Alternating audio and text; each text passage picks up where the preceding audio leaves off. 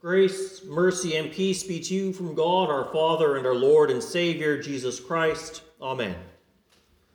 The word of the Lord came to Ezekiel while he was in exile in Babylon with many of his kinsmen, who were brought out of Jerusalem and the surrounding country by the Babylonian king Nebuchadnezzar. As a prophet, he was called to prophesy to the people of the things to come.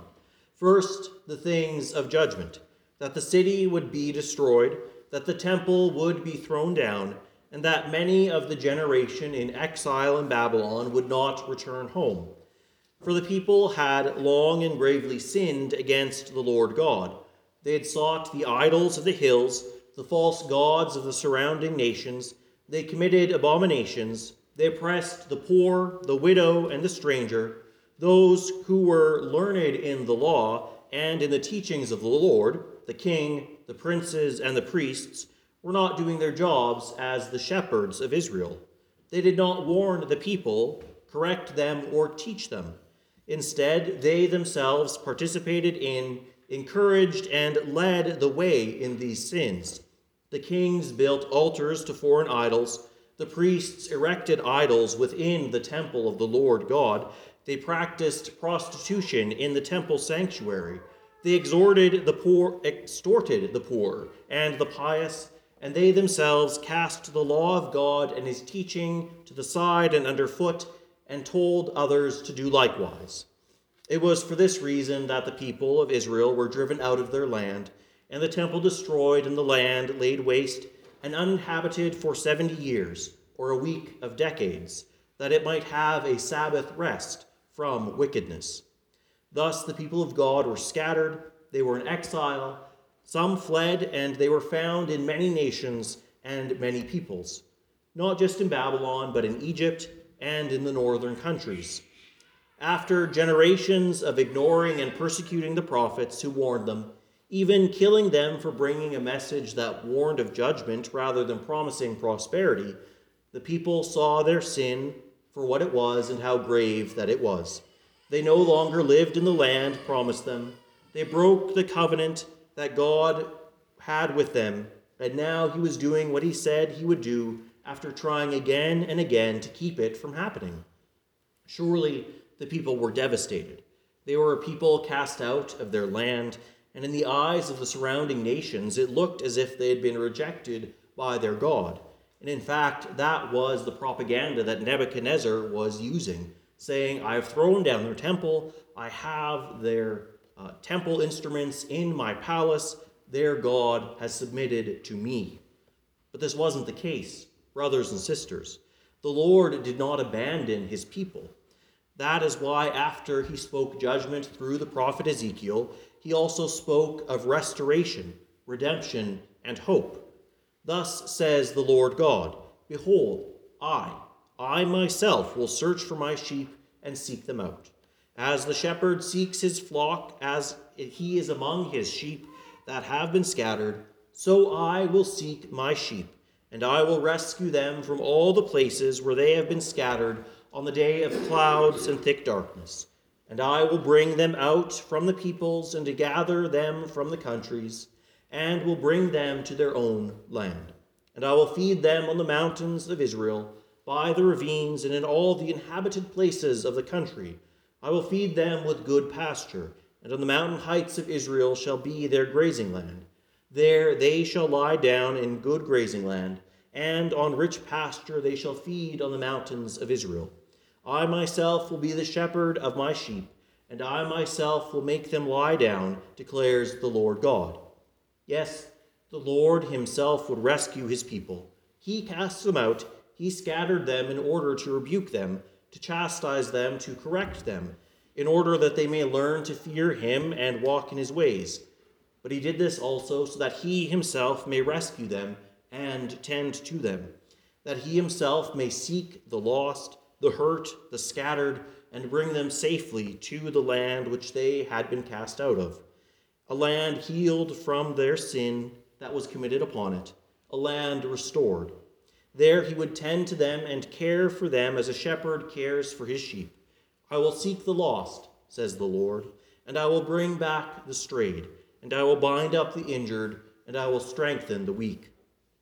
And those who by their false shepherding enriched themselves with the backs of the sheep, who trod them down, who pushed them aside with horn and shoulder with violence, and trampled the good grass underfoot, muddying the waters, those whom the Lord here calls the fat and the strong, those who should have tended and cared for the flock, the weak and the vulnerable, but instead exploited them, of these the Lord says, the fat and the strong I will destroy. His precious sheep would no longer need to fear those in the flock that terrorized them and that led them into sin and idolatry. They would be completely destroyed, annihilated, as the verb might be translated. But those whom he would bring back, he would tend and care for lovingly. He says, I will feed them in justice. And we see this fulfilled when the Lord brought his people out of exile from Babylon and the surrounding nations. He brings them back to their own land, where they no longer went after idols, but served the Lord only out of thanks for what he has done. It really is miraculous when you read the Old Testament, especially Judges and the Kings and the Chronicles, and you see how idolatrous God's people were.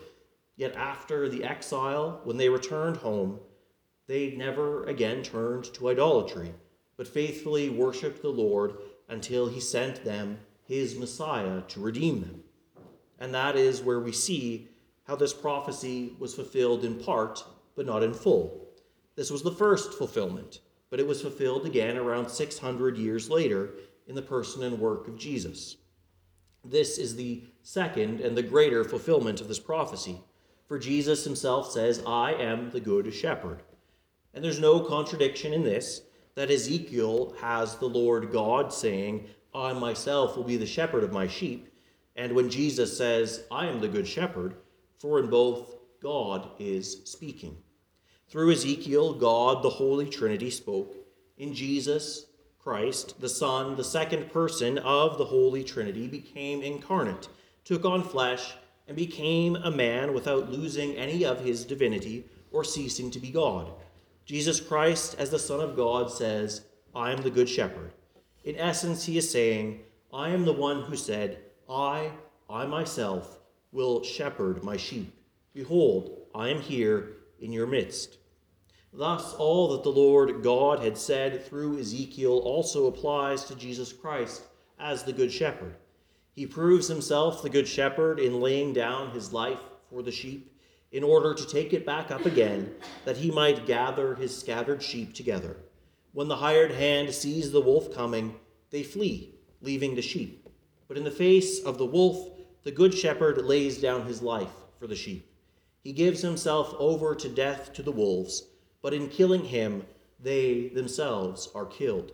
Yes, sin, death, and the devil, the wolves that they are, thought that they had won when Christ was on the cross, thinking that they had put him there through all their clever work. But it was instead him laying down his life for the sheep. He did this of his own accord. No one took his life from him. He laid it down that he might pick it back up again. By his death, he destroyed death, the power of sin, and the hold of the devil on the sheep. Thus, having taken back his life up in the glorious resurrection, our Lord Jesus Christ brings his sheep into his fold. He searches for his sheep and seeks them out. He rescues them from all the places where they have been scattered.